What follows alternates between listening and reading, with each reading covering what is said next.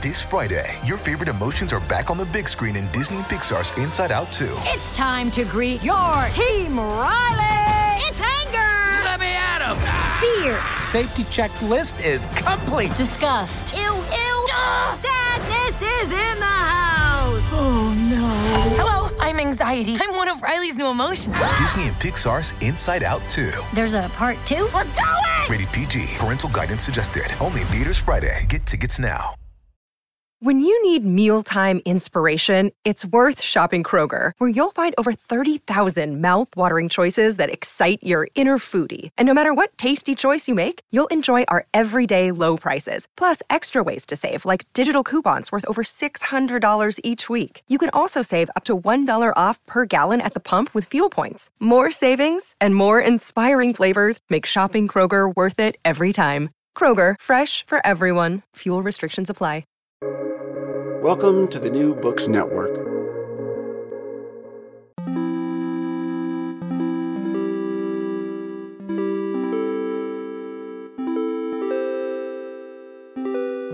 Hello and welcome to the New Books Network. I'm Pierre Dalencer. In the past half a century, the nature of conflict and war has evolved significantly, not only technically, but also in the way that war is represented in photography and media. Since the Vietnam War, the way we see conflict through film, photographs and pixels has had a powerful impact on the political fortunes of the campaigns and the way that war has been conducted. In Killing for Show, Photography, War and the Media in Vietnam and Iraq, Julian Stallabrass tells the story of post-war conflict, how it was recorded and remembered through its iconic photography. Through accounts of events such as the My Lai massacre, the violent suppression of insurgent Fallujah, or the atrocities at Abu Ghraib, Stallabrass maps a comprehensive theoretical re-evaluation of the relationship between war, politics, and visual culture. We recorded this conversation before Russia's invasion of Ukraine in late February 2022. Julian Stallabrass is an art historian, photographer, and curator and professor at the Courtauld Institute of Art. And I'm very happy to say that he joins me now to discuss his work. Welcome to the show, Julian. Thank you so much for having me. Julian, I hold in my hand a very handsome but also a heavy and substantial volume of writing about photography, media, conflict and war, some of which is historical, some of which is theoretical, some of which is downright technical. And I'm interested, before we get into any of the details of the book, how you came to work on these topics. You write in the book about your experience of curating the Brighton Photo Biennial at some point, and I'm kind of overwhelmed at how one can make a transition between a curatorial project and a scholarly one. Well, I'm an art historian fundamentally, and I work at the Courtauld Institute of Art. So book writing is perhaps more my thing than curation. But back in 2006, I was asked to curate the Brighton Photo Biennial. And I'd done little bits of curation before, but this was the first thing on such a scale because it was across many venues. And it was in the middle of the Iraq War. And so warfare was a lot on my mind, as on many other people's. And I decided to use these different venues to try and build a kind of cumulative picture of the different ways in which photography especially was used in warfare, and the range of it as well, from amateur images right through to professional army photographers, photojournalists, long-term documentarians, and also those disreputable images that circulate in magazines and online of atrocities and blown apart bodies and so on, which were examined by Thomas Herschel with a piece called The Incommensurable Banner, which he showed in Brighton. So, so that event eventually took place in 2008. We couldn't do a catalogue at the time because the organisation ran out of money. And eventually I did produce an edited book using many of the materials that we built together in the biennial, including lots of interviews with photographers, called Memory of Fire, which was also the title of the biennial.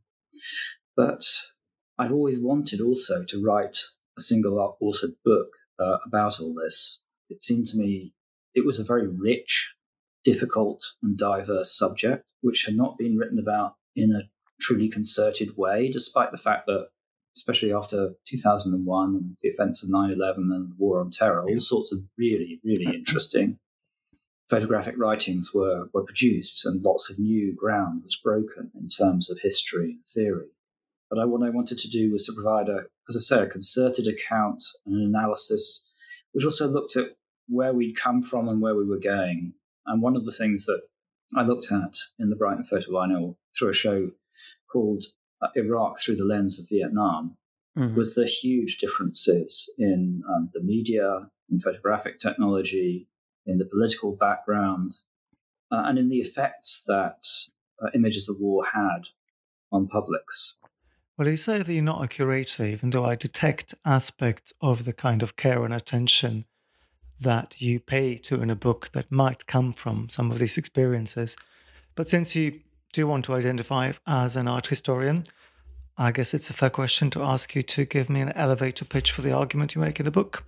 Well, in brief, the book is about the way in which photographic images in particular are used to prosecute warfare, the way in which they can become what the Pentagon called force multipliers. In other words, you have a military force, but that military force can be multiplied in various ways, including the use of propaganda. So it looks at the field, a different field of various military images, but in particular the way in which images can be used by, well, both the Pentagon and its enemies as force multipliers to increase propaganda and military effects. Okay, well, how do you situate yourself in this field? There's, of course, an enormous amount of literature and theory, and I imagine the archival materials that to do with the Vietnam War and the subsequent conflicts have been quite vast. So it'd be good to understand a little bit where you begin your exploration. Yes, well, there's an unconscionable amount of literature around all these things. I believe there's something like 50,000 books written about the Vietnam War. Most of them, of course, by Americans, most of them from the viewpoint of the dominant power. So it's not necessarily a very good literature. You certainly wouldn't want to read the whole thing. And much of it, of course, also from the point of view of American soldiers. It was a difficult project, and I don't think I realized when I started it how difficult it would be. It took, all in all, about 10 years to write the thing. And as you'll appreciate from having read it, it's a very long book, although I tried to make it, I wouldn't say an easy read, because much of what the material that I'm looking at is quite grueling, but at least I wanted to make it as clear and as accessible for a general reader as possible. But in terms of things that have been going on and which really stimulated me, it was partly to do with new kinds of image production and new ways into photojournalism. So one might think of people like Thomas Dworzak, for instance, who was the president of Magnum for a while, and his very interesting interventions in making little books about Taliban studio portraiture, for instance, or making Instagram mind books to do with the Ukraine-Russia conflict, in fact. Assembling, social media strands in a sense, and looking at the whole range of production which is open on these platforms, so that you get juxtapositions of, again, atrocity images, pictures of people's girlfriends, cats and food, ruins, all of these things in a kind of rather ghastly proximity. Geert van Kesteren would be another very good example, someone who made remarkable work, both embedded and unembedded, in Iraq, and work which was always more, one felt, on the side of the civilians than the armed forces that he was sometimes obliged to accompany. But also someone who builds those things into large multimedia installations and has found new ways of showing it, and produces really interesting books out of that material as well. Or Eugenie Dolberg with her book Open Shutters of Iraq, which is a really remarkable project to a great risk to these women to train Iraqi women in the art of photographic storytelling. She did this in workshops in Syria, which was then safe, and then to get them back into Iraq and get to tell their stories. Some really remarkable views of that war from the point of view of Iraqi women. It's particularly women who have suffered more perhaps than anybody else through all of this. So there's those sorts of practices, and then alongside that, a lot of rethinking of photographic theory. Ariella Azoulay is one obvious figure that one will point to here. Ways of thinking which move beyond the sort of rather postmodern terminus that a lot of photographic theory got into, and ways that move beyond a rather, I thought, reflex thinking which comes out of Michel Foucault and would reduce all of this to a sort of power discourse, so that photography can never make any interventions, never any radical interventions anyway. I would point to that, or Harriman and Lucate's remarkable work on iconic images and the conditions under which they're made, or Blake Stimpson's work on the public sphere and on the family of man, and on what he sees as a sort of fairly brief moment, especially in the US, when possibilities are opened for humanist photography in a kind of non-imperialist global consciousness. Well, you've mentioned quite a few thinkers, writers, and quite a lot of approaches already, and they do all surface in the book at one point or another. And in as much as our conversation isn't supposed to be strictly an advert for your book, I do want to make it clear to our listeners that this is an incredibly impressive effort, and it is readable, bizarrely, despite its subject matter. You have 20-odd self-contained essays, and I think the project overall is not a challenge, but it is a successor to the ambition of something like Ariella Azoulay's The Social Contract of Photography. This is definitely one of those books that should circulate in art history departments and much further. So that's my compliment for you. Now let's go back to doing the dirty work of figuring out how we approach this vast array. Could Vietnam and Iraq be any different? And how do we even begin to understand these histories? How do you even take a step back to understand what photography in the media, but the still image in particular, which is your preoccupation here, how do we even think about that as a component to these vast war machines? Well, maybe it's helpful to start where I started, really, which was with thinking about what happened after Vietnam and when the US military's immediate response to what became a PR debacle, in a sense, when all sorts of images started to be released into the media, which they didn't want people to see. And more than that, as the war progressed, that people started to be able to read those images in ways that they didn't want them to be read. So it's not just a matter that atrocities were shown, some very famous ones, like the burning by napalm of Kim Phuc, but that people understood that these images were part of a systematic, even genocidal effort against the Vietnamese peasantry. So the immediate reaction of the Pentagon then was to say, well, okay, we won't allow photographers into the war zone anymore. This they did for quite a long time. But that broke down for various reasons. One was to do with the fact that after a while they couldn't control it anymore, especially as technology increased and satellite communications became easier. So it was more difficult for them to exclude photographers from the war zones. So they then moved to thinking, well, how do we control the ones that are there? And really, in many ways, not just in terms of the media, but also in terms of military strategy, the Iraq War was supposed to be the negative image, the opposite of the war in Vietnam. So it was meant to be short, focused, with really clear aims. It was supposed to be mostly done with small groups of spearhead elite troops, moving very fast in a kind of blitzkrieg model. And those people were to be accompanied by photographers who were not directly censored, but because they were embedded with the military for long periods of time, they couldn't leave military protection because they lived and worked and were aided by those military units. The idea was that they would come to strongly identify with them, which for the most part did happen, and would produce a spectacular view of war, which could be used as a military tool in many ways, but one which was highly sympathetic to the US military operations. And it was a great success at first, it must be said this.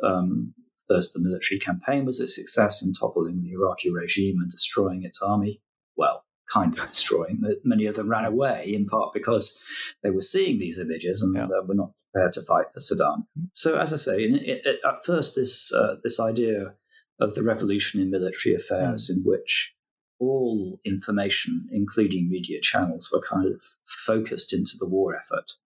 A great example of this is the attack on the Iraqi government buildings with cruise missiles and bombers in the opening night of the war. All this a sort of very bloody and spectacular firework display put on for the media, who were camped out in a hotel across the River Euphrates. And the idea of that, absolutely, was to use the images generated to discourage the Iraqi armed forces in particular, and perhaps the regime too.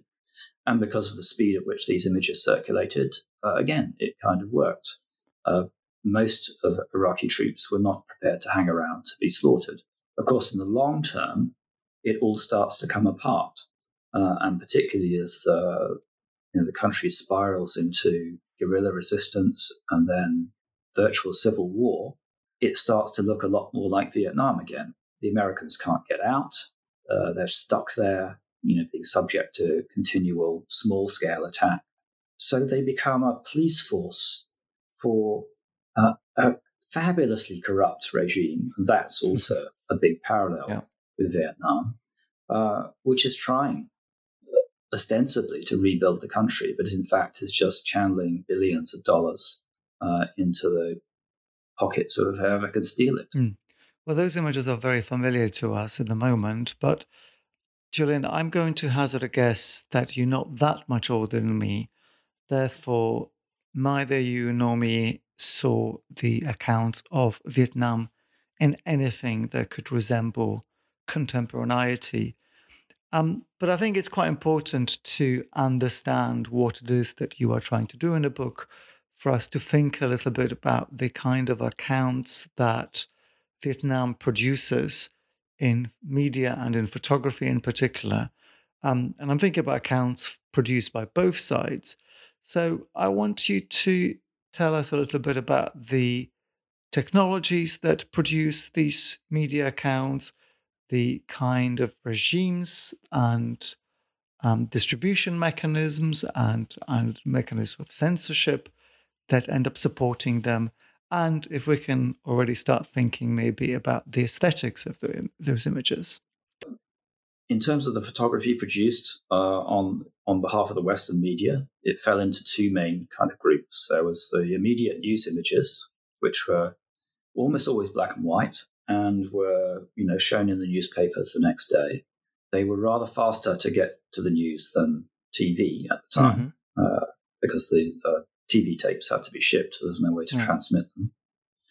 So these images would be taken by photographers on sort of mini embeds, either with the Vietnamese army, South Vietnamese army, or the Americans, and then taken to an office in Saigon, looked through, printed up, and then that office would, say the Office of the Associated Press would have to decide which images it was going to send. And they had to be sent over radio, so there were wire transmissions over radio. They could be disrupted by the weather and various other events, and they could only send a few because it was a very slow process. Even if lots of pictures had been taken, they weren't necessarily seen or not immediately. And then you had feature photographers, among the most famous of the war, including people like Philip Jones Griffiths or Larry Burrows, Don McCullin. Those are the famous British ones, but there are many others, Daniel Stone and so on, who worked for the illustrated magazines, the most famous of which was Life magazine. Yep. And they could, although they didn't all, make their work in colour. They would work on much more relaxed schedules. They didn't have to go back to the office every day. They could work, take extended time to cover stories.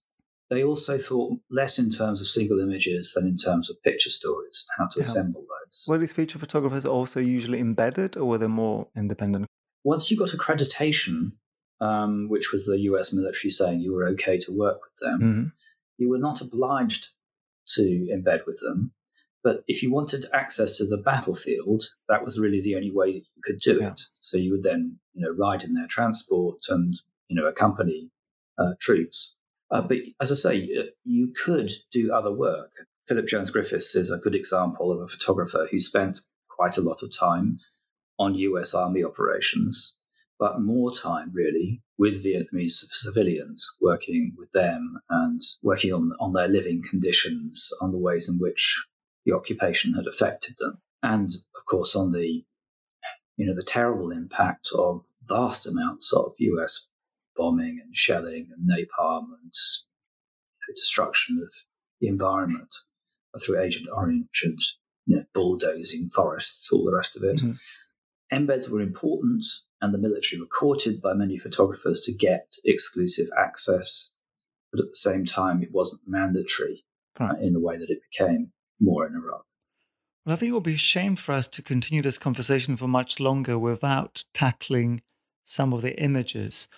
And I should say that the book contains many dozens of reproductions of both color and black and white images. So it is a nice illustrated history, at the very least, of the two conflicts. So I'd like to ask you to choose an image or a couple that we could have a look at and maybe think through some of the aesthetic imperatives that determine what it is that audiences back at home end up seeing.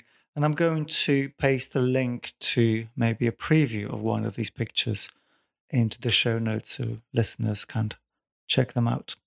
I mean, one of the most well-known images of the Vietnam War is a notorious picture of the execution of a NLF suspect. That's National Liberation Front. It's a sort of respectable term for what was often called the Viet Cong, which is the pejorative term in Vietnam. The guerrillas fighting the occupation. So it shows the execution of an NLF suspect by the head of police, the Saigon police, in the street during the Tet Offensive in 1968. It's become so famous partly because of what it shows, which is that you are literally seeing an execution at the moment it takes place. The bullet has left the police officer's gun, it's entered the suspect's head. So the timing of it is very remarkable. And it's now often remembered perhaps more because of that and because of its political import. But at the time, its political import was quite explosive because the prisoner was bound, his hands were bound behind his back. So he'd been taken prisoner and was just shot in cold blood by this guy.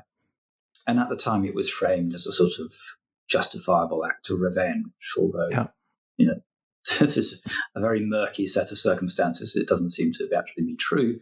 But this was the way, for instance, which the New York Times used to try and kind of defang the political import of that image, which was spelled out very clearly by anti-war politicians who said, well, look, this is a clear violation of Geneva Codes of war. So the other thing that would have been known, certainly by many of the Vietnamese, or even by Americans living there at that time, was that this guy, the head of police, Loan, in Saigon, was in charge of this vast apparatus of torture, false imprisonment, and murder.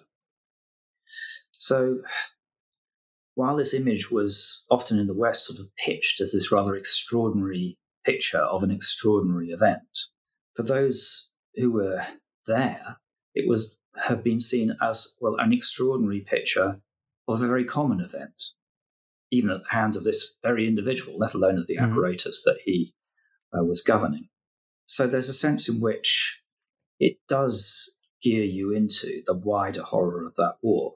And it was used in exactly that way by the anti-war movement in the United States. That, I think, is a good introduction to really start thinking about the kinds of images that particular conflict already produces. So on the one hand, we have the pro-war, pro-intervention PR that is still in its infancy, but it's orchestrated by the US military, the embed system, as you write in the book.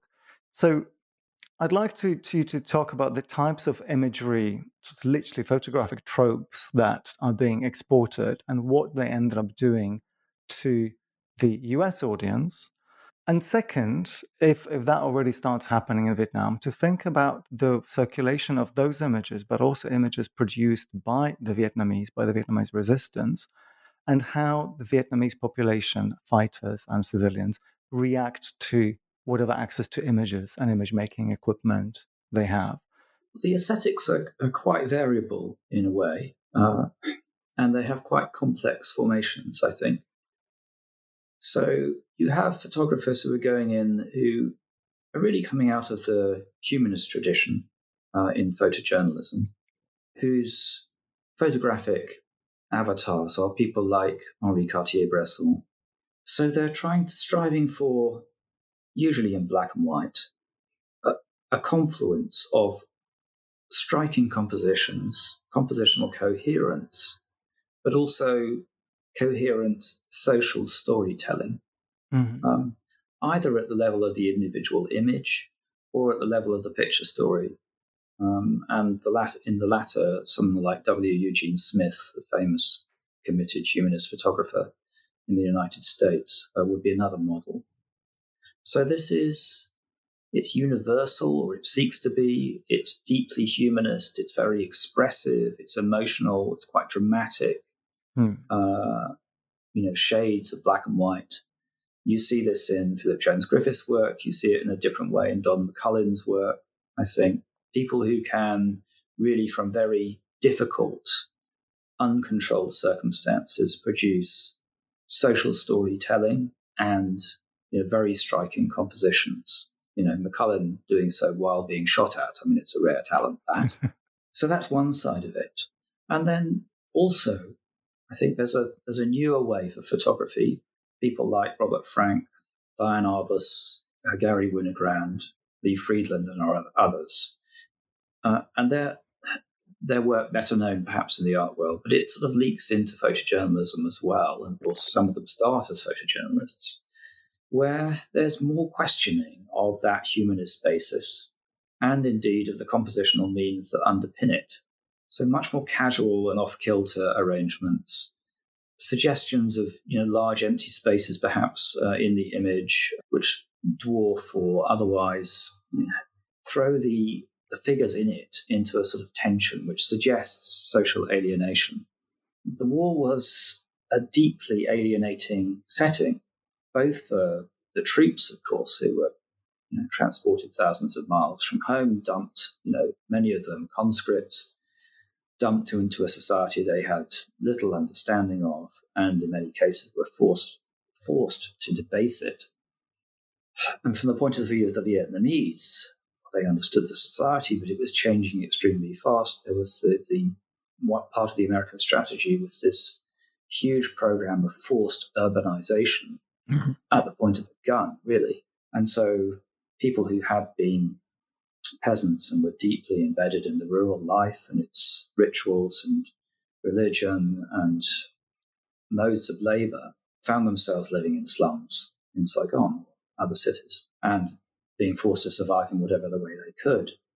So you get that anti-humanist or perhaps unhumanist mode of photography also applied to the description of this new, very dark, very disturbing, and in a sense, somewhat deranged social reality. I mean, if you look at the work of Tim Page, for instance, he's someone who, in part, glories in the apparatus of war, but also has a very clear idea that it's unleashed some very, very dark psychic forces, which he documents meticulously in a kind of lurid colour very often, and in ways photographic ways, which get at some of that social dislocation and dysfunction, alienation and dread. What kind of circulation do these images get at the time? So apart from, of course, being in the press and I presume also being screenshot and on television once in a while, do these images also circulate in the art world, such as it is at the time? Is there already a kind of clear crossover between the different spheres that might have an interest in image production? Okay, so they circulate, obviously, first and foremost in the newspapers and magazines, and they circulate also in the anti-war Samizdat press, some of which had, like ramparts, for instance, were almost emulated life in their format. So they were quite glossy magazines. So they had quite wide circulation. And I think that's one of the big differences between the Iraq War and the Vietnam War. That there were plenty of critical images made during the Iraq War, but especially early in that war when it mattered, they weren't much published. So yeah, they were seen, and the art world did indeed pick them up, or I should say rather the anti-war, often rather marginalized aspect of the art world. Yeah. People like Martha Rosler, of course, famously using those images in a photo series called Bringing the War Back Home, and many others, circulating and working on those images. Well, I'm going to ask you to speed up now, Julian, at least metaphorically.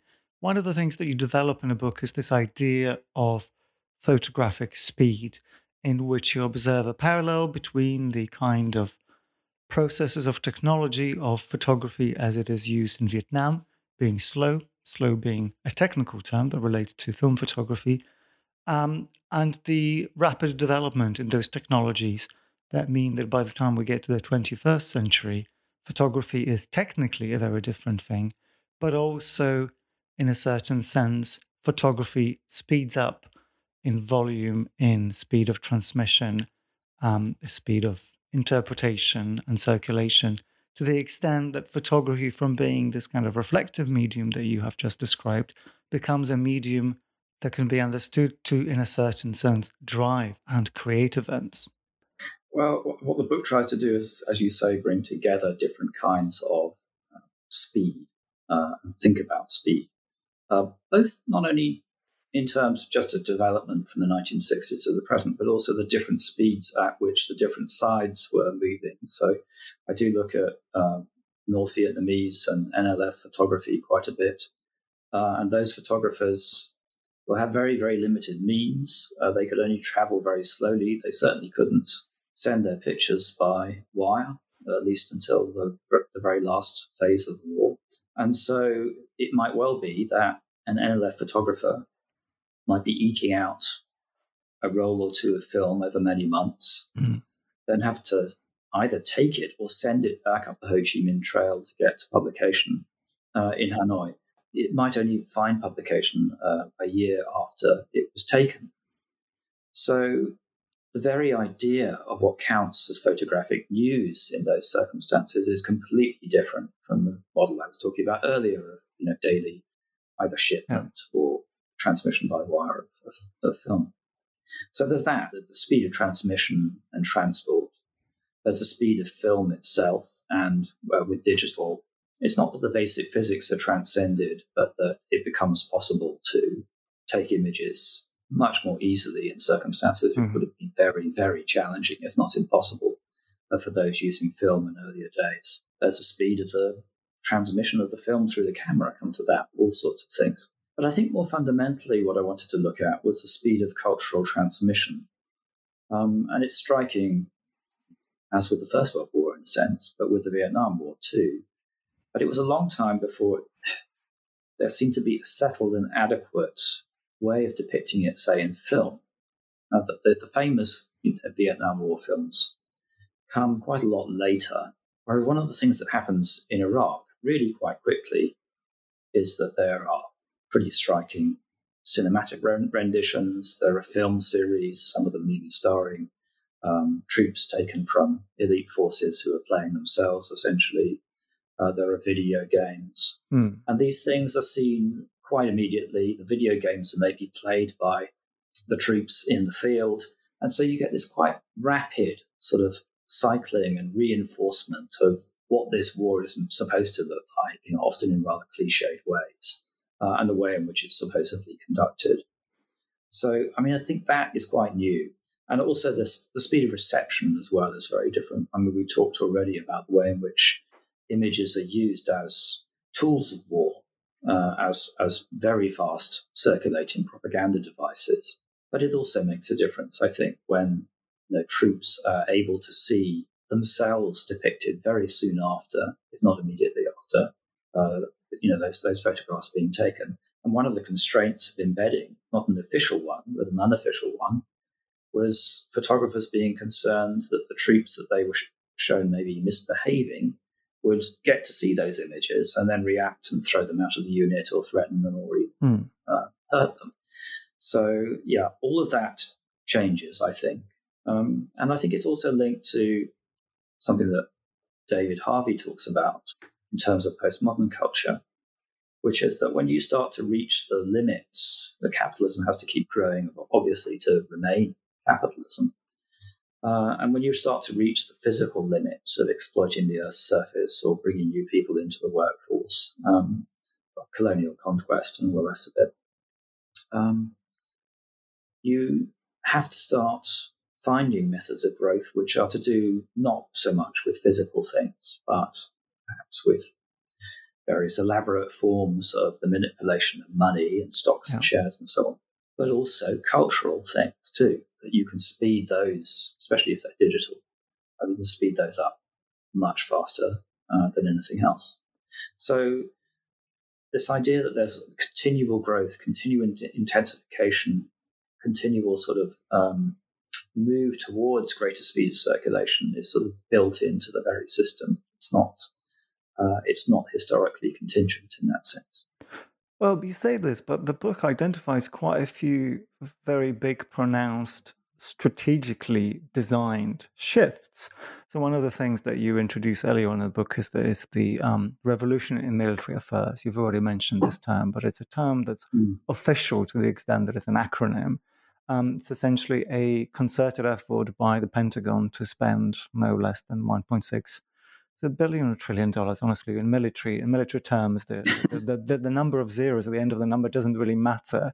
We're talking about the early 2000s when the Pentagon essentially has a PR operation which considers wholesale everything that it does, from the embed to virtual reality to prognosis of what the image might look like. They really think about this in a way that no branding agency would be able to do for a chocolate bar. And we have, as a result of that, we have these kind of almost contrite examples now of this iconic footage of the statue of Saddam Hussein being toppled in Baghdad, which you point out in the book was, of course, not the kind of jubilant, spontaneous event that we were told it was. But see, that even that to me now seems like kind of almost trivial media manipulation. It's the kind of thing we expect. But you highlight in the book so many much more subtle but much more damning ways in which our media universe is essentially a military invention, almost as if the production and reception of media images is a military intervention and a military invention.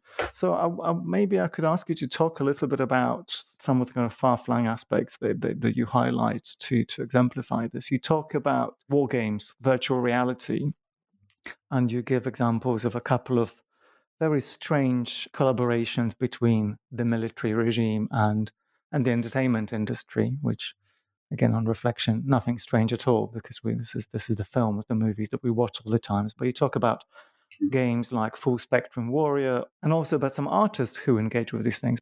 How are we to think about these things in terms of their aesthetics and in terms of the long-term contribution to the perpetrator as an actor in some kind of a war reality? Okay. I mean, I did an analysis of computer games way back in the 90s, and when obviously the technology was very different. But one of the things that struck me, and I guess it's pretty obvious in retrospect, is that whereas, if you were watching a John Wayne movie like The Green Berets, you may or may not believe it's propaganda, but your relationship to it is quite passive. If you're playing a war game, computer war game, then in a sense you are obliged to perform and conform to the rules. Okay, you either accept the game's rules largely and play it and do the killing that is required of you, or you don't play it. I mean, there's very little room for, certainly at that time, for non-conformity or thinking about wider consequences. So in terms of perpetrators, I thought that's significant, and it's something that the army definitely exploits. I mean, they make their own first-person shoot-'em-up called America's Army. They use it as a recruiting tool. They're very aware of and exploit computer interfaces, so that you'll find that some of the weapons interfaces used in the US Army resemble PlayStations, and it's not an accident because this is what they know their conscripts will be familiar with, and not only that, but they actually use the technology. Yeah, I mean that's just basic user interface design at some trivial level. Yeah. So there's all that going on. Lisa Barnard, who's a very interesting photographic artist here, has done quite a lot of work on this military industrial use of the gaming environments, which is not only used for training, but also, rather bizarrely in many ways, for helping people to get over PTSD after they come back from war zones. That there's a sort of a safe way, in a sense, of rehearsing some aspect of what they've been through. Well, I think that the safety is quite a key word, and I want us to drill down a little bit on the move that photography and media make from being a record and a reproduction and a restaging at some senses of events to what to me seems like a completely different scenario in which photography is not only complicit, but produces abuses, produces conflict, produces war. You start the book by quoting Donald Rumsfeld, who at some point says that it's impossible, or at least tiresome, to try to conduct war in front of a camera. And by the time we get to 2003, to the images from Abu Ghraib, the images of torture performed by US troops and military contractors on the enemy prison population, I kind of start reading into this an element by which the camera actually creates the torture. So there's a way in which documenting torture is, of course, a tool of warfare, but trying to think a little bit about what happens with the perpetrators of torture. I'm almost inspired to think that photography eggs them on, so to speak. And I don't think this is a position you necessarily take in the book, so I'd be interested to hear your thoughts on this. I think that photography, almost since its invention, has been used for purposes which are tied up with violence and exploitation, especially with documenting victories over an enemy and the humiliation and destruction of that enemy. We might think about photographs of the communards in Paris in their coffins, for instance, after the suppression of the commune in the 1870. So it's a long history, one which has always been pursued also by photographic amateurs, especially soldiers, right back to the First World War, or maybe even before that. So in a sense, in looking at the pictures of Abu Ghraib, there's nothing very new about them. But what is new is, well, there are two things, I think, which stand out about those images. One is that the camera itself was used as a weapon of torture, or an instrument of torture. This is because those prisoners were subject to blackmail threats. So when they were forced to simulate homosexual sex, for instance, they knew they were being recorded. The threat was always that, these images would get back to their friends and loved ones, that it would make life impossible for them, in essence, in Iraq. And especially if they were women, that, they would be subject to honor killings and all the rest of it. So the camera was absolutely a tool of torture in that sense. I think that is new, and I think it's perhaps to do with the fact that they were using digital images and they could show these images to the prisoners. Yeah. At the point at which they were being taken. But it's not as if, of course, cameras have not been used for the humiliation of prisoners long before that. I think the other thing about Abu Ghraib is that, these are amateur images, and normally a huge amount of doubt hangs around amateur images. It's one of the very salient interventions of Geert van Kesteren in his book Baghdad Calling, that he seeks to verify a lot of amateur images so that we can have some trust in what we're seeing. But generally, they circulate in these grey realms in which authenticity is an attribution, very, very hard to come by. And they're often recycled, and used on both sides of a political divide, for instance. The Abu Ghraib images, because they were acknowledged by the military and became the subject of a criminal investigation within the military, they're very hard to disbelieve in that sense. It was very hard to cast it. There was lots of interpretative doubt cast about them, whether this was really torture or merely a kind of high school hazing. So, the regime, the Bush regime, did its best to neuter those images in that way. What you couldn't do was just reject them and say that they were fakes, for instance. I think they were received very, very differently in the Middle East and in the US and in allied countries. In the US, obviously, they were a source of quite a bit of shock that US troops would behave in this way. And, of course, also the shock to some extent that women were involved in this. Mm-hmm. In Iraq, as Robert Fisk and others say, they were taken as another piece of evidence for something that was extremely well known. It wasn't as if these were aberrations in any sense, just standard operating practice. The fact that they happened to have been recorded and then released and officially sanctioned, that's the only unusual thing about them. In that sense, there's a certain parallel, I think, with the Eddie Adams picture, with the execution picture. Yeah. So you mentioned the problems of authenticity and interpretation.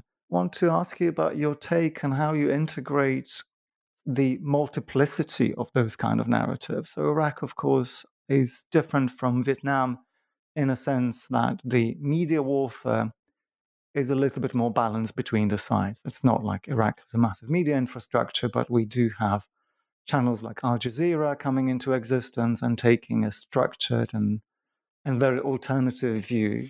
How do we piece all of these pieces together? Because we have the Pentagon doing its own PR. We have the media being semi-independent, but also not so independent. We have Western soldiers doing their own photography. We have Iraqis doing their own photography for a variety of different reasons. How do we take a step back and think about the nature of photography as evidence, as a testament to something that then composes history? Not only because we have now so many sources at the same time, but because these sources cannot really be assumed to be independent even of the kind of filtration and manipulation mechanism that we have already understood. Okay, well, it's a very big question. And in a sense, I hope that the book, as it stands, is a sort of answer to it, in a sense, because what the book tries to do is to take this large variety of images, not to take any of it on its own terms entirely, but to contextualize it, to think about it historically, technologically, politically, in terms of the media, in terms of military strategy, and many other elements, in terms of political constitution of the state to some extent and how it declares enemies with this, and to provide an account which allows you to see this sort of field of war imagery, very diverse war imagery, not as a unitary field, but as a competing field of different interests, I suppose, and the kinds of moves that people make within that field. So that's why, in a sense, the book is as long and as complex as it is, because it's not easy to do that. Also, it traces really a huge transformation of that field. I mean, if one thinks about Vietnam, yes, there were US soldiers using their own cameras and taking many atrocity pictures, for instance, but we tended not to get to see those because they were physical prints and, they were just kept quiet and maybe hidden in boxes under beds for a long time before relatives destroyed them and that kind of thing. A few leak out, but not much. And then you have the Western media, which we've discussed to some extent. And then you have the Vietnamese doing their images as well. Not many amateur Vietnamese, because the technology is unavailable and too expensive, especially in the north. But those images are not so available in the West. They're used a bit by the anti-war movement, and they're occasionally collated into anti-war books like Felix Green's Vietnam. So that happens a bit. But it's very easy not to see them, and certainly you wouldn't see them in the mainstream press. They were essentially banned, despite the fact that they're remarkable images aesthetically, technically, socially, and otherwise. I mean, they're very, very fine images, ones which would surely have found an audience if they were allowed to appear. But there was a complete ban on them, essentially. And it takes a full generation, really, over 30 years, for them to start to be the subject of exhibitions and books. So that's one thing. And it has another consequence, actually, because the Vietnamese know that their own images will not find much circulation in the press. They do things to help the Western press, and they tend to protect journalists, for instance, and photojournalists operating at the front. And very few are killed by line-of-sight weapons by the enemy. And they have an extensive spying network which runs through Associated Press and other press agencies, so they know where these people are going to be. By the time of the Iraq War, things have really obviously changed profoundly. And you mentioned Al Jazeera, which is really important, and other non-Western news outlets which can provide a different photojournalistic and video experience and different sorts of interpretations, and ones which are, for instance, fixed on Iraqi citizens and civilians rather than on military operations. So that's hugely important.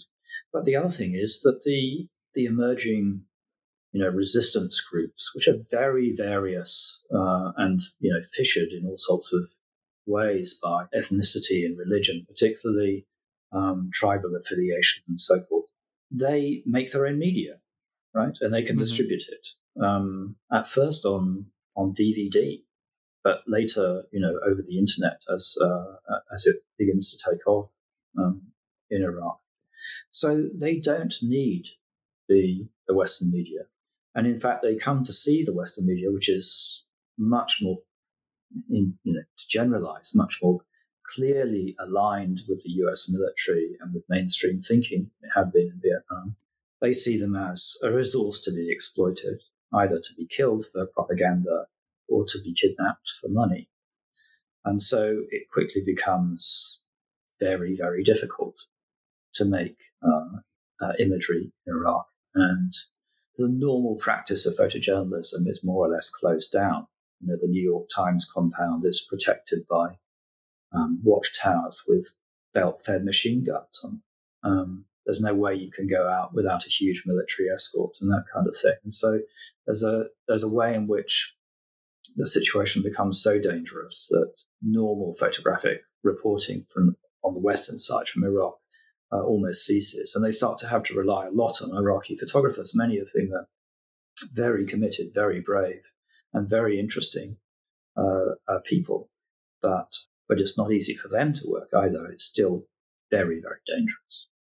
Yeah, but that's just an example, I suppose, of that huge transformation of the image field and the way in which it fissures as well, I think, because there's no example of that kind of hostility between the different image-making groups, I think, in the same way as in Vietnam. Well, let's keep moving, though, because there is a way in which warfare continues to change its nature. So in a way that the war and warfare just changes territory, the enemy occasionally becomes rebranded, one underlying change that we do notice and that you do write about in the book is the move towards drone and aerial warfare that is the characteristics of the time of the Obama administration. So one of the things that seems to happen is that to record this kind of warfare on the ground becomes to an extent more difficult. And I guess I'm seeing a little bit of a problem for traditional media organizations in doing this, how one covers operations that don't necessarily manifest in material other than that provided by the Pentagon or the armed forces. That becomes a little bit problematic. And I'm interested in a way in which that particular moment brings war to the attention of a certain new generation of artists. I'm thinking of people like Trevor Paglen, James Bridle, or Omar Fast. So I want to ask you a little bit about the change in the aesthetics, but also the mode of production of photography as we move to the era of drone warfare. I mean, I think it's an exaggeration to say that these issues such as drone warfare drop out of the media entirely. I mean, there are honourable people who continue to research this area, even to try and photograph it on the ground and to rehearse it, to research it journalistically. I mean, Medea Benjamin, for instance, is one of the people who've written a really good book about drone warfare and its effects on those people who are subject to it, and not just those who are directly harmed by being blown up, but those people who live under the threat that they might be all the time. There's, terrible psychological effects over, huge swathes of, bits of Pakistan and Afghanistan in particular. So there's that side. But I think you're right that, many artists have started to do really interesting, for quite a long time now, been doing really interesting work in this area. And I suppose it's because, in a sense, that what comes out of official channels is rather poor material. It's either kept secret, entirely secret, and we don't get to see it, or on occasion when they want to declare some kind of victory that someone has been successfully targeted or whatever, you get to see a bit of rather poor quality video. So, yes, an opportunity opens for artists such as James Bridle or Irma Fast to really explore that image world and to create new kinds of ways of visualizing and feeling about this. Bridle is one of those interesting people who sort of straddles research and art practice in a sense, and offers new information as well as new ways of visualizing the drone strike issue. Fast is someone who, in that remarkable film Best from 5,000 Feet, imagines another world in which someone more like you, the putative viewer, might be targeted by these things. And you see an American family who are blown up in their station wagon, but also with these remarkable aerial shots of Las Vegas, which of course is very close to where some of these bases are, out of which where the drone pilots do their work. It's giving you a rich and detailed and impressive and emotive vision of the drone pilot's view. So and there are many, many other artists who worked in this area, and I think it's an open field, I think, where artists can make quite striking political and sometimes research-led contributions, just because otherwise the issue is so subterranean. As I say, the visual images around it are very poor. Well, one of the things that artists tend to do, if I can hazard this simplification, is that they produce quite often memorable singular images that are sometimes abstractions of a certain set of ideas or certain realities.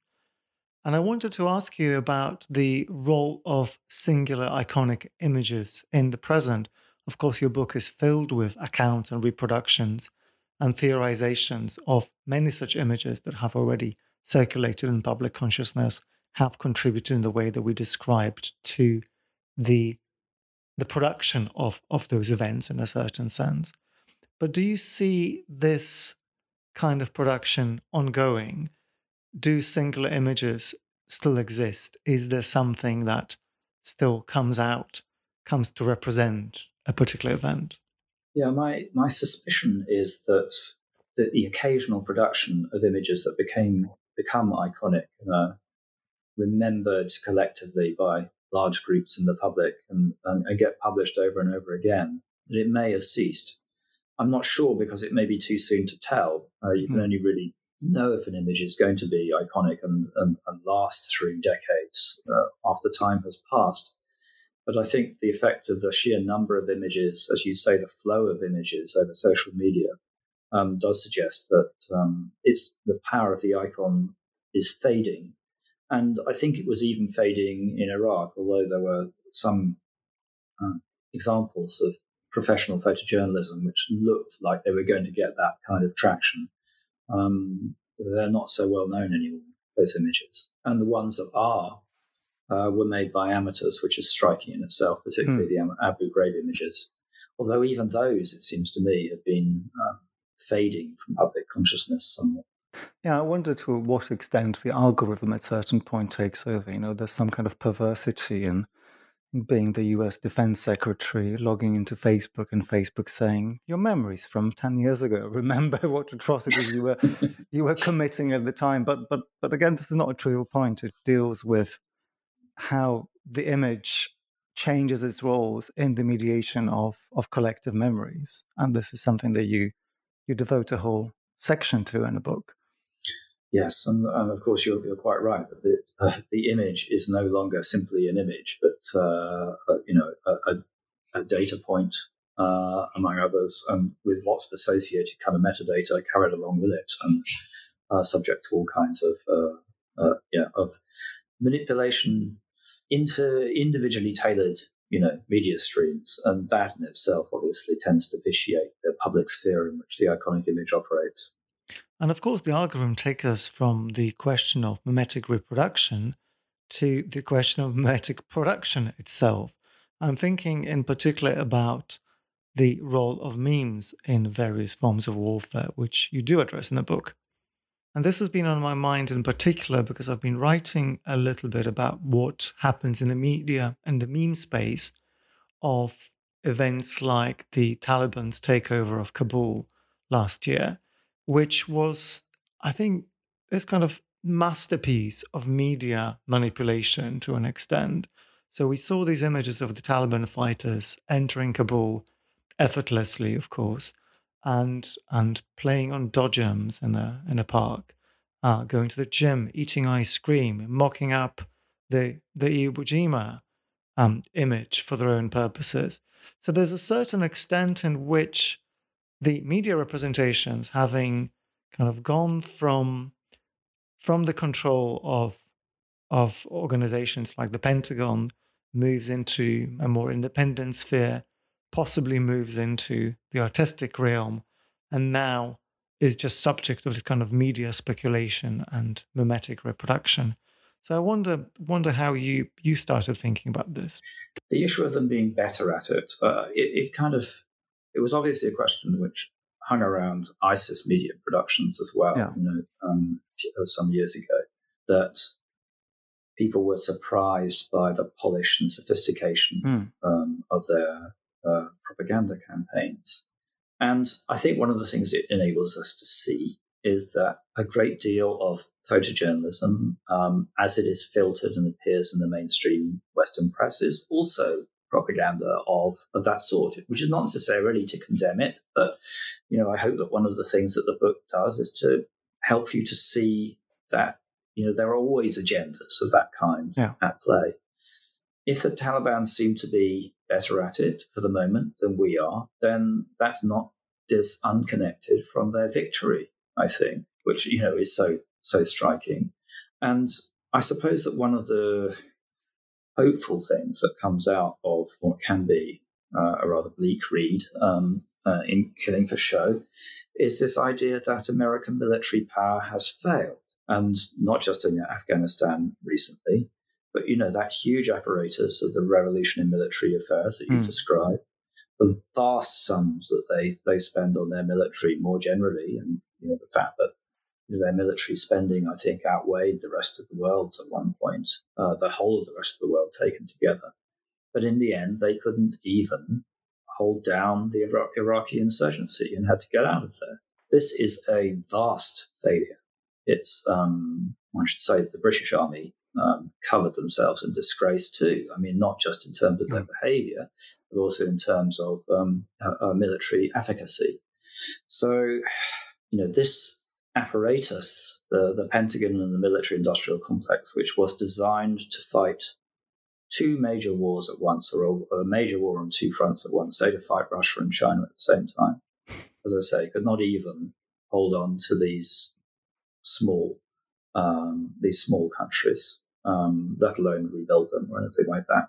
So I think it's a deep failure of the neoliberal state as well, in a sense, that it's the way in which it's weakened the state and state capacities and state expertise, and the way in which it is, fantastically and sort of constitutionally corrupt. All of this has, meant that it's no longer a convincing world hegemon. And, it opens a way for, obviously, a multipolar world, which may not be any less dangerous, but at any rate is not necessarily committed to this very destructive Anglo-American model of capitalism. Well, that's a very bleak moment to end on, Julian. There's so much more in the book that we haven't even begun to scratch for. Just a couple of things to mention that you cover in quite a lot of detail the affairs of Guantanamo Bay, and there are all of images there.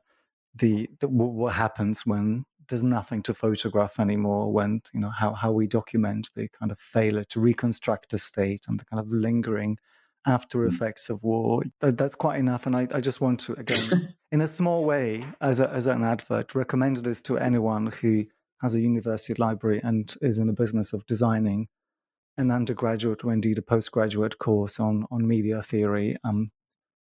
Incredibly impressive work. I want to thank you for it.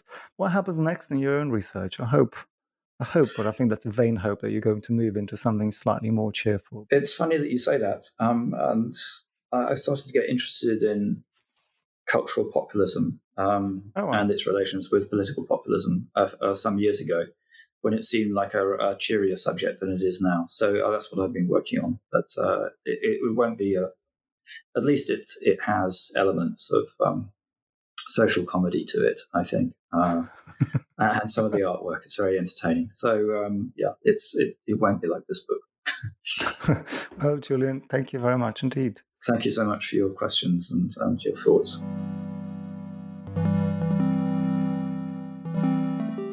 Killing for Show, Photography, War and the Media in Vietnam and Iraq by Julian Stalabras is published by Rowman and Littlefield. I'm Pierre d'Alancaisez and the editor is Marshall Poe. Thank you for listening and join us next time.